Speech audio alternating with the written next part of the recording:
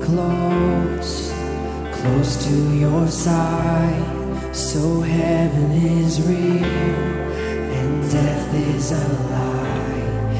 I wanna hear voices of angels above, singing as one.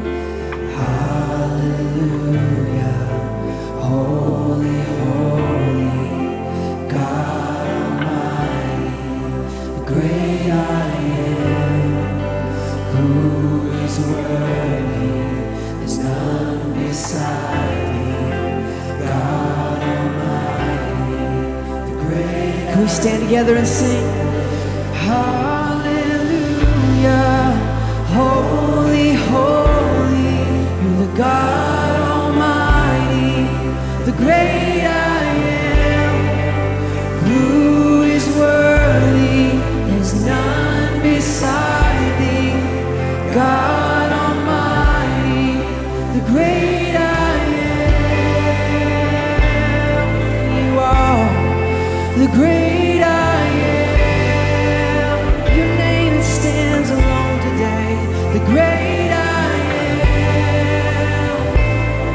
You are the great I am.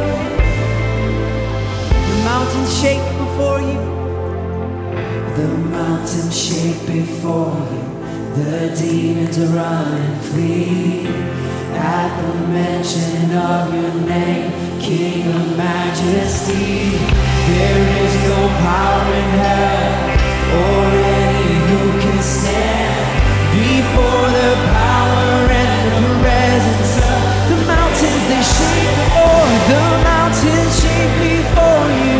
The demons run and flee at the mention of your name, King of Majesty. There is no power in hell or any who can stand before the power and the presence of the great I am, the great I am, the great I am, the great I am, the great I am, the great I am. We lift our hands and surrender today as we sing hallelujah. Hallelujah, holy, holy, you're the God Almighty, you're the great I am, who is worthy, there's none beside thee, God Almighty, you're the great I am, you're the great I am, there's no one like you, none beside you, you're the great I am, 'cause your name stands alone, the great I am.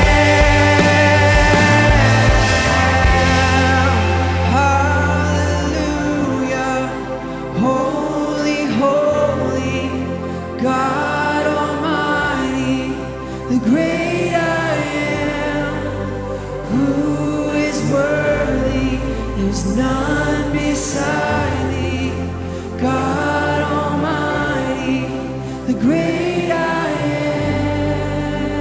am.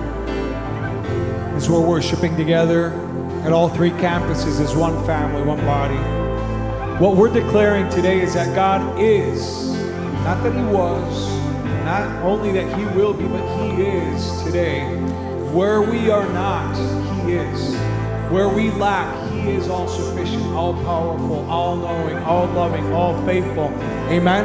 So with that in mind, as we stand before the great I am, we're going to go back into this chorus. And I want you to declare it as an expression of worship, of acknowledging Him, of acknowledging His goodness and His greatness as we gather in His name today.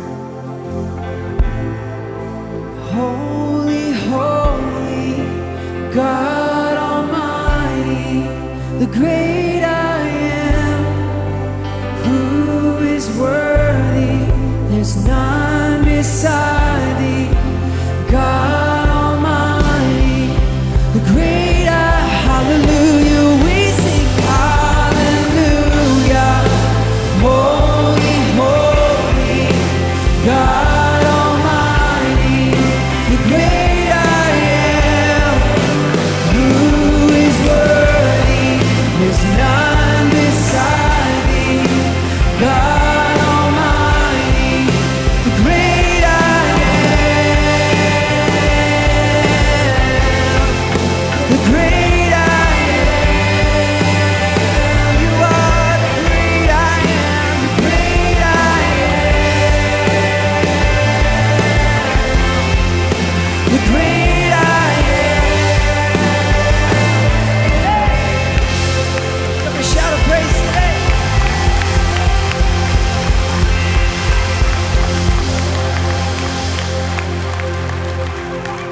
Father, we thank you so much for coming to meet with us. You've anticipated this moment even more than we have. And Lord, I ask that today you would speak, that you would do something amazing in each of our lives. God, the same voice that created heavens and earth and everything that's in them, Lord, create in us your purposes, your plans. Lord, we come before you with faith, expectation, open hearts in the name of Jesus. Amen. So good to be together today in God's house as we have survived the apocalypse. And we're all here in one piece. You know, we had actually, my name's Nathan. Not Nate, I'm Nathan. I'm the pastor at Maple Grove. Thank you, all four of you. And it's great to be together at Elk River, at Maple Grove, and at Spring Lake Park as we are gathering one church, multiple locations. And let's send our greetings over to Maple Grove and Elk River and give them a shout out, love, and an applause of affection. And it's so good to be able to be here. As Pastor Ben Bright was saying, Pastor Nate has visited our Maple Grove campus during first service, and he's visiting Elk River during this service. And I have the privilege of being able to share God's word this morning with you. And today we had actually planned our Maple Grove picnic, and someone sinned, and no, I don't know. I don't know what happened, but as I was looking at the Weather Channel, and and they're pretty dramatic in how they present, what's coming up, the forecast. I was like, okay, we're gonna do it anyway. We're gonna do this picnic anyway, and we'll just tell people to bring like umbrellas and rain boots. And then I thought, we're going to need to ask him to bring like water, to bring like some paddle boards or bring canoes or boats. And then as the hail started falling, I was like, they're going to need to bring helmets and shields. And so we decided we're going to postpone it. Pastor James has already given you the news over there. But so good to be together today as we launch a new series, our summer series called The Book of Daniel. I want to ask you to grab your bulletin real quick. And this is, it's an exciting thing that we've got going on throughout this summer. I love the Word of God, and I love the series that we're going to step into. And we've got some great resources that our team has done an amazing job at putting into our hands. If you want to open that up, you got a listing of all the different weeks where we're going to be studying through the book of Daniel. You got kind of a brief description of what to expect. If summer is so short here in Minnesota, we anticipate that there may be a week or two where you're not able to be with us for worship. You can still catch up. Go online, you can watch the message. The notes you'll be able to access them even right now through YouVersion. You can access them online as well. And on the backside here of this, I don't know what the proper name is for this flap right here. This one has notes that you can follow along as we're speaking in case you miss a specific reference of Scripture. So feel free to take notes as we dive into God's Word today. Like I said, I'm excited about this series. It's so excited that I get made fun of a little bit by our team. It's been said that I might change my son's name because of the book of Daniel, and maybe start calling him Daniel instead of Santiago. But don't worry, he's here with me, and he's shaking his head. He's like, no, I'm good with my name that I have now. But the book of Daniel is filled with incredible stories. You might be familiar with some of them. Daniel in the lion's den, the writing on the wall, the furnace, Daniel's friends, they make it out of the furnace of fire intact. There's them deciding to fast and pray. There's the angels. There's 6 chapters that are all full of narratives, and then another few chapters, chapter 7 through 12 that have a lot of like apocalyptical visions, and we're going to talk about the end times during this series. So there's so many great things that we're going to look at. And it might all seem so epic that it's distant from our regular, ordinary day lives. But the reality is, this book, the book of Daniel, covers a span of about 70 years. Not every day was an epic day. But the reality is that epic moments are built on a foundation of steadiness during years filled with ordinary days. So the fact that today is a regular, ordinary day does not mean that God is not at work, that He is less God than on the epic days. How many say amen to that? God is preparing us. He's leading us to position us for those moments. And we are going to experience some great things as we study His Word and as His Word works in us. Now, as we go to the book of Daniel, we need to realize it's not just a compilation of ancient stories. It's not fables. It's a true account of what God did. And it's His current voice for us today as we live out His present day narrative for us. He is writing the story of our lives, and He is leading us. He's speaking to us through the Word. Amen? So as you grab your Bibles, I want to just invite you to look at Daniel chapter 1. We're going to turn there, and we're going to dive in to what God has to say. Remember, as we go through the book of Daniel, you know, if you also, there's great resources on Right Now Media. Larry Osborne, pastor on the West Coast, has a series of messages and videos that also focus on the same book called Thriving in Babylon. So I want to encourage you to make use of that. My son, Santi, and my daughter Zoe, he's 12, she's 9. Every morning as we've gone to school, now they're out of school, but we do this thing where we do a daily devotion with the YouVersion verse of the day. How many of you guys are familiar with that, right? And there's like a verse that shows up, and you're prompted to look at it, and then we talk about it, and we pray about that verse, and we remember it in the evening. And just recently, my son said, do you think, like one of the apostles, when something they wrote shows up in YouVersion, do you think they're like, yes, I made the verse of the day? And I love his fresh insight and outlook on reading God's Word, you know. But the reality is, you know what, and we talked about it, they probably didn't know they were writing the Bible, but all God's Word is inspired, it's useful, it's practical for today, for where we're at. Let's go to Daniel. Chapter 1, verse 1 says, during the 3rd year of King Jehoiakim's reign in Judah, King Nebuchadnezzar of Babylon came to Jerusalem and besieged it. The Lord gave him victory over King Jehoiakim of Judah and permitted him to take some of the sacred objects from the temple of God. So Nebuchadnezzar took back to the land of Babylonia and took these objects back and placed them in the treasure house of his God. Notice that this is kind of a tragic moment that's being described. The people of God, the capital of God's people in Jerusalem, has been besieged during 3 months. And now what's happened is Nebuchadnezzar, the most powerful emperor at that time, has finally broken through and he's taken them captive. And what it says here is that this did not catch God off guard. It says God allowed these vessels to be taken captive. He allowed certain things to happen. And you know, this is a hard thing for us to wrap our mind around, because often when we experience difficulties or turbulence in life, or we experience things turning out different than what we had anticipated, we start to question and doubt our faith. We question our belief. We doubt even God's sovereignty. We doubt God's love and His goodness towards us. And we use our current comfort as the gauge for measuring God's love towards us. But that's wrong. That's a wrong way of looking at life. God has established a principle for humanity of sowing and reaping. And what happens in this story is they've repeatedly resisted God and they've turned their back on God, and now they are reaping the consequences of their own rebellion and their own decisions.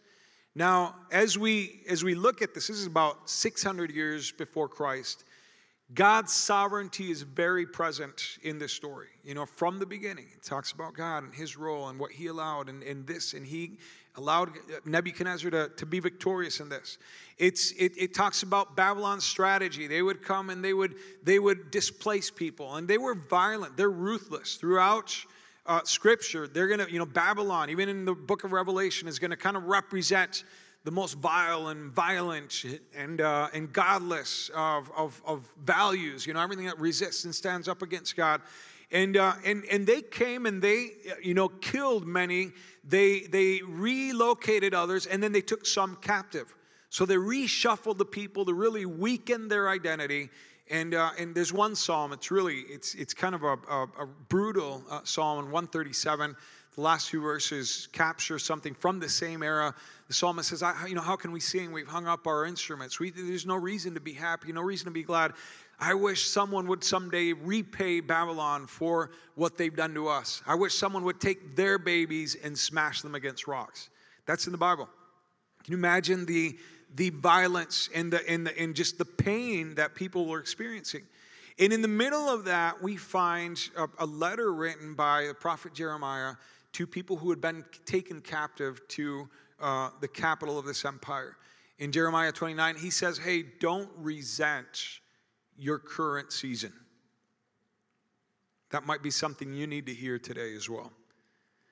Don't resent your current season. Because God has a plan. He has plans for prospering, plans for peace. He is not stopped being sovereign. He has not stopped loving you. He will carry out his plan. It won't be in your time. So start growing roots, get comfortable, build homes, have children, have grandchildren, and bless the season that you are in currently, even if it's very different from what you had anticipated. Let's keep on reading. In verse 3, it says, then the king ordered Ashpenaz, his chief of staff, to bring to the palace some of the young men of Judah's royal family and other noble families who had been brought to Babylon as captives. Select only strong, healthy, and good-looking young men, he said.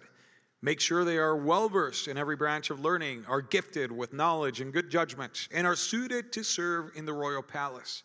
Train these young men in the language and literature of Babylon. The king assigned them a daily ration of food and wine from his own kitchens. They were to be trained for 3 years, and they would enter the royal service. Daniel, Hananiah, Mishael, Azariah were 4 of the young men chosen, all from the tribe of Judah. The chief of staff renamed them with these Babylonian names. Daniel was called Belshazzar. Hananiah was called Shadrach.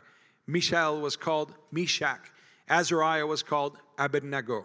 Now, each of these new names that they've been giving actually contains the name of one of the Babylonian gods. And so there's a whole strategy of rebranding, of reformatting, an attack on their identity. And they're being lured into losing their roots, losing their heritage, losing their identity, and embracing a new way of life, new values.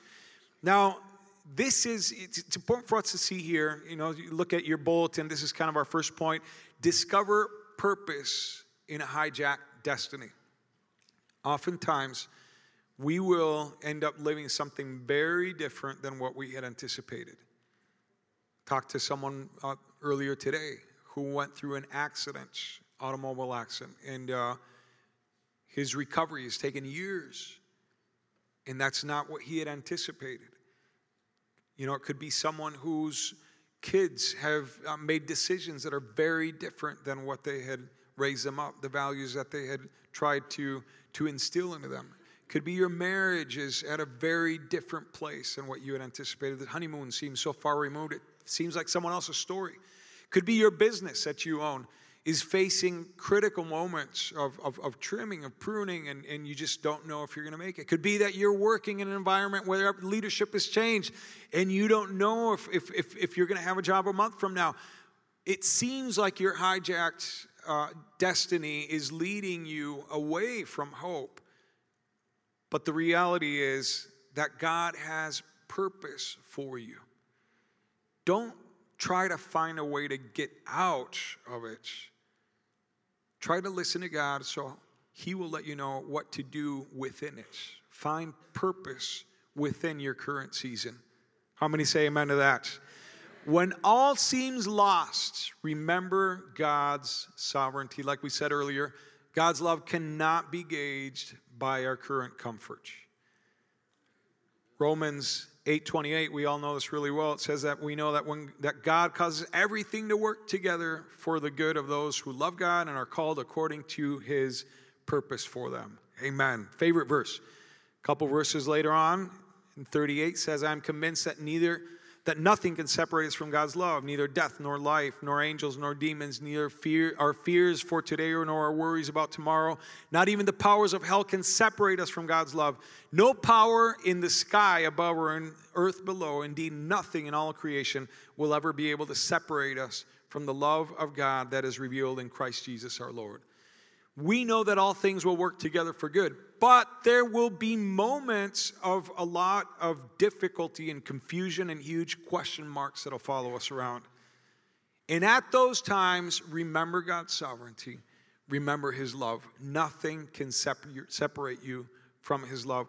Now, Daniel and his friends are facing an incredible pressure to conform, to be renamed, rebranded, reformatted. There's an attack on their identity. Like we said, the other princes that have been taken captive are probably feeling like the only way they can survive is if they play an assimilation game. If they learn the culture quick, then they can get promoted. Then they can escape the fear of being killed.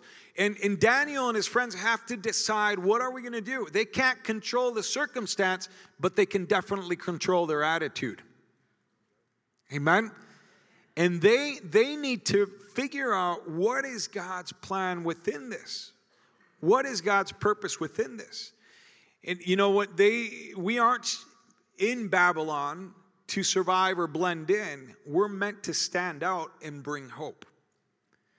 We're meant to thrive when we're in Babylon. And we learn through the book of Daniel the example of life, humility, of wisdom, of integrity, of hope. And we learn that Daniel didn't get stuck in resenting the cards he was dealt. He didn't get stuck frustrated and angry at God. He quickly said, okay, God, what is your purpose in the midst of all this? What do you want to do? The same sun that melts butter hardens the clay, right? It rains on the just and on the unjust. The sun comes out on the just and on the unjust. So the circumstance, you're not going to be able to maneuver or control that or dictate it, but we can all decide what's going to go on in our hearts and how we respond to that. Now, Daniel, in verse 8, let's keep on reading. Daniel was determined not to defile himself by eating the food and wine given to him by the king. He asked the chief of staff for permission to not eat these unacceptable foods. Now God had given the chief of staff both respect and affection for Daniel, but he responded, I am afraid of the Lord the king, who has ordered that you eat this food and wine. If you become pale and then thin compared to the other youths your age, I'm afraid the king will have me beheaded. Daniel spoke with the attendant who had been appointed by the chief of staff to look after Daniel, Hananiah, Mishael, and Azariah. Please test us for 10 days on a diet of vegetables and water, Daniel said. At the end of the 10 days, see how we look compared to the other young men who are eating the king's food. Then make your decision in light of what you see. The attendant agreed to Daniel's suggestion and tested them for 10 days. See what happened here? Daniel defined his heart's loyalty. Can't control the circumstance, but he can control how his heart is going to respond to what's going on. And it starts out, verse 8 says, Daniel determined. He decided. He became resolute on how he was going to respond to the challenges he was facing. As we talk about appetites and obligations, we live we live more in the reality of the pressures of the palace than we do in the reality of that Psalm 137, and the suffering and the violence against us. We live more in the pressure of being numbed and kind of the frog in the kettle boiled slowly, right? Where we lose track of our values as we grow comfortable and as we grow distracted by the world around us. And Daniel was determined that he would not let appetites become obligations. I love what Pastor Nate said this past week as we were praying and preparing for this message. He said, our appetites will reveal where our obligations lay. Now, the king of Babylon, he was astute. He was smart. He was trying to get them used to this commodity. Commodity once tasted becomes a necessity. He's like, hey, have some palace food, have some palace drink. And all of a sudden they become just accustomed to it and hooked to that. And all of a sudden he ends up having them as slaves, and he owns them because they've bit that bait and they belong to him. The appetites of our life will end up leading us to what will own us. Who owns us right now? Who owns our time? Who owns our decisions? Who owns the loyalty of our hearts? When we lose certain things in life, we get irritable. The AC on my car broke yesterday, of all days. Couldn't it break like in November or something? No, it's got to be on like the one day that it's super hot. It feels like Arizona, Minnesota. It doesn't have, it's like every 10 years, right? But we've become used to, accustomed to these comforts. And, you know, we live surrounded in a culture that pressures for our heart and tries to conform its values. You know, what do we do for fun? You know, there's all these different things that are thrown at us, options. And by any means, I'm not against us enjoying fun and doing things together. And, you know, my family's always looking for excuses to celebrate. But if those appetites become obligations that then eclipse our loyalty towards God, then Babylon has taken our identity and it's accomplished its purpose. Do I own my new car, or does my car own me? Do I own my boat, or does my boat own me? Do I own the cabin, or does the cabin own me? Am I signed up for sports, or do sports own me? You know, and my son's on a soccer, he plays for a soccer club, and once in a while we get games scheduled on a Sunday, and we got to maneuver and we got to figure out. But I've got to make sure that the loyalty of my family's heart is never compromised. Even if I did pay money and signed up for an activity. Does that make sense? And so we're all faced with moments of definition like this. And we need to learn from Daniel that what it says in 1 John 2:16, you got the verse on your bulletin, the things of this world, the appetites of this world, it'll all pass away. All these things that consume us are going to end up passing away. What is our response to the world? On one side, we're like, okay, we need to withdraw. We need to bunker up and hide up and fortify the bubble. Don't make eye contact with the world, or you'll get contaminated, right? But Jesus said in John 15, I'm not asking that you take them out of the world, but that you keep them safe from the evil one. They do not belong to this world any more than I do. On the other hand, there might be a sense of, well, we need to assimilate so we can survive. We need to be so empathetic and so understanding that all of a sudden God's voice seems foreign to us. That's not the right response either. It says in Romans 12:2, don't copy the behavior and customs of this world, but let God transform you into a new person by changing the way you think. Then you will learn to know God's will for you, which is good and pleasing and perfect. And then somewhere in the middle, we learn this example from Daniel, who did not escape the world and he did not embrace it, but he lived in it and found purpose from God in that. And lived out uncompromisingly, but very engaged with his environment. And he made a difference, not only in his generation, but we're reading about this thousands of years later. Amen?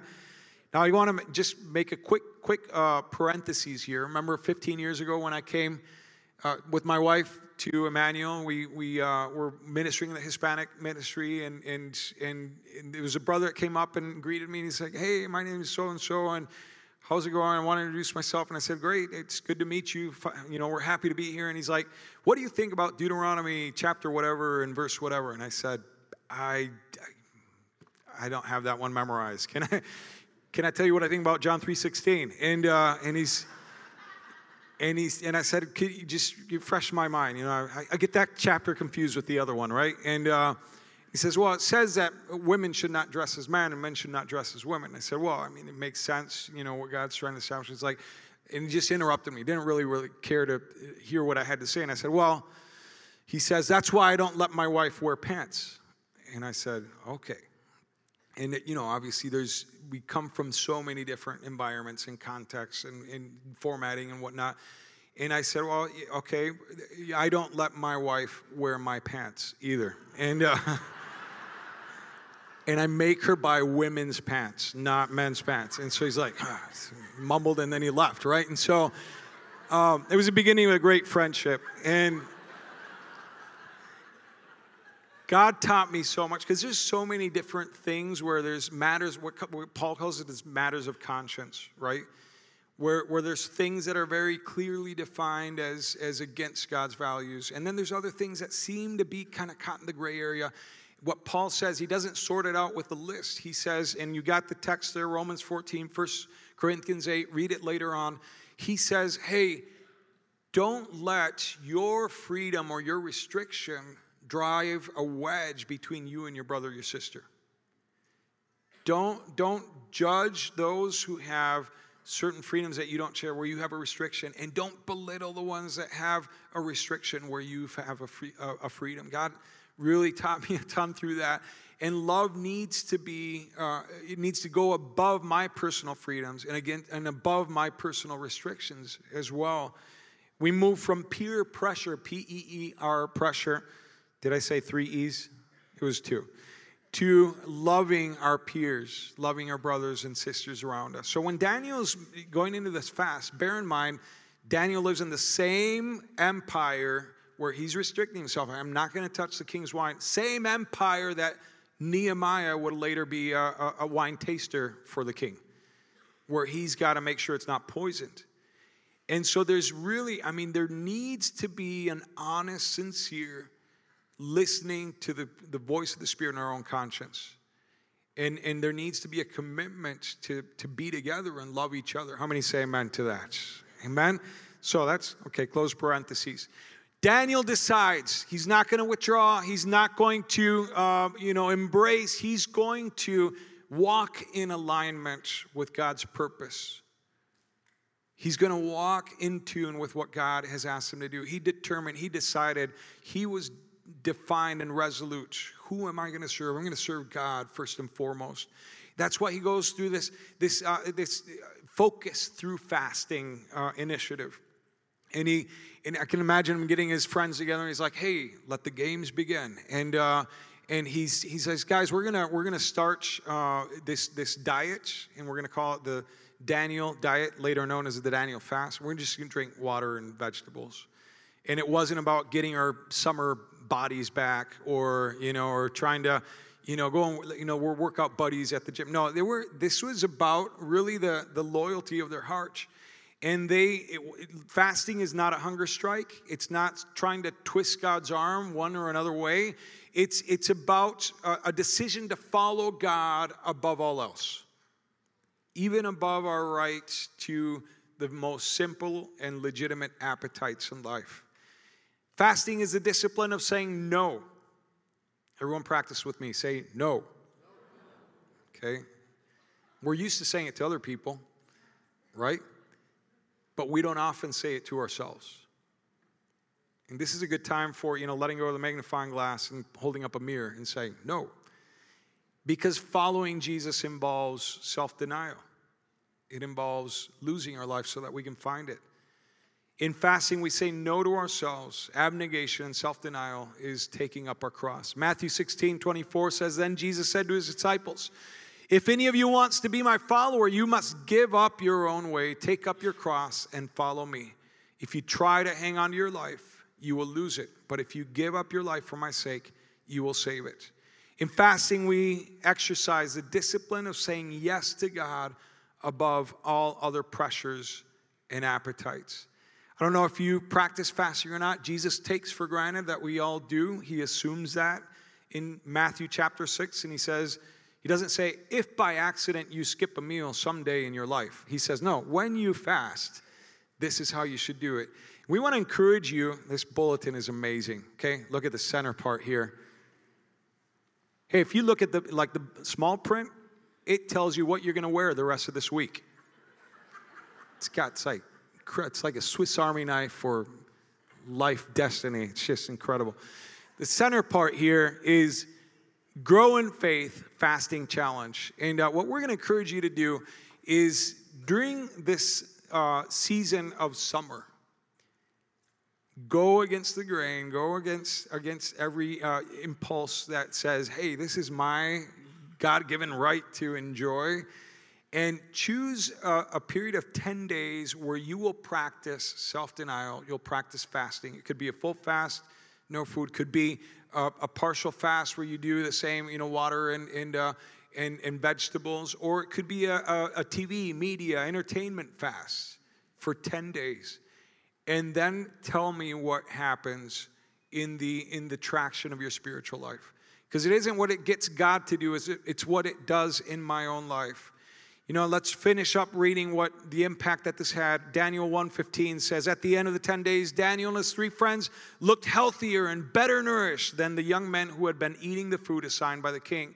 So after that, the attendant fed them only vegetables instead of the food and wine provided for the others. God gave these 4 young men unusual aptitude for understanding every aspect of literature and wisdom. And God gave Daniel the special ability to interpret the meaning of visions and dreams. When the training period ordered by the king was completed, the chief of staff brought the young men to King Nebuchadnezzar. The king talked with them, and no one impressed him as much as Daniel, Hananiah, Mishael, Azariah. So they entered the royal service. Whenever the king consulted them in any matter requiring wisdom and balanced judgment, he found them 10 times more capable than any of the other magicians and enchanters of the entire kingdom. They decided in their heart that they were going to make God first, their first loyalty. They were going to serve him above all others. And they, through that, find themselves serving God's purposes in this evil empire to bring about change, to bring about hope. They did their part, but God did his part.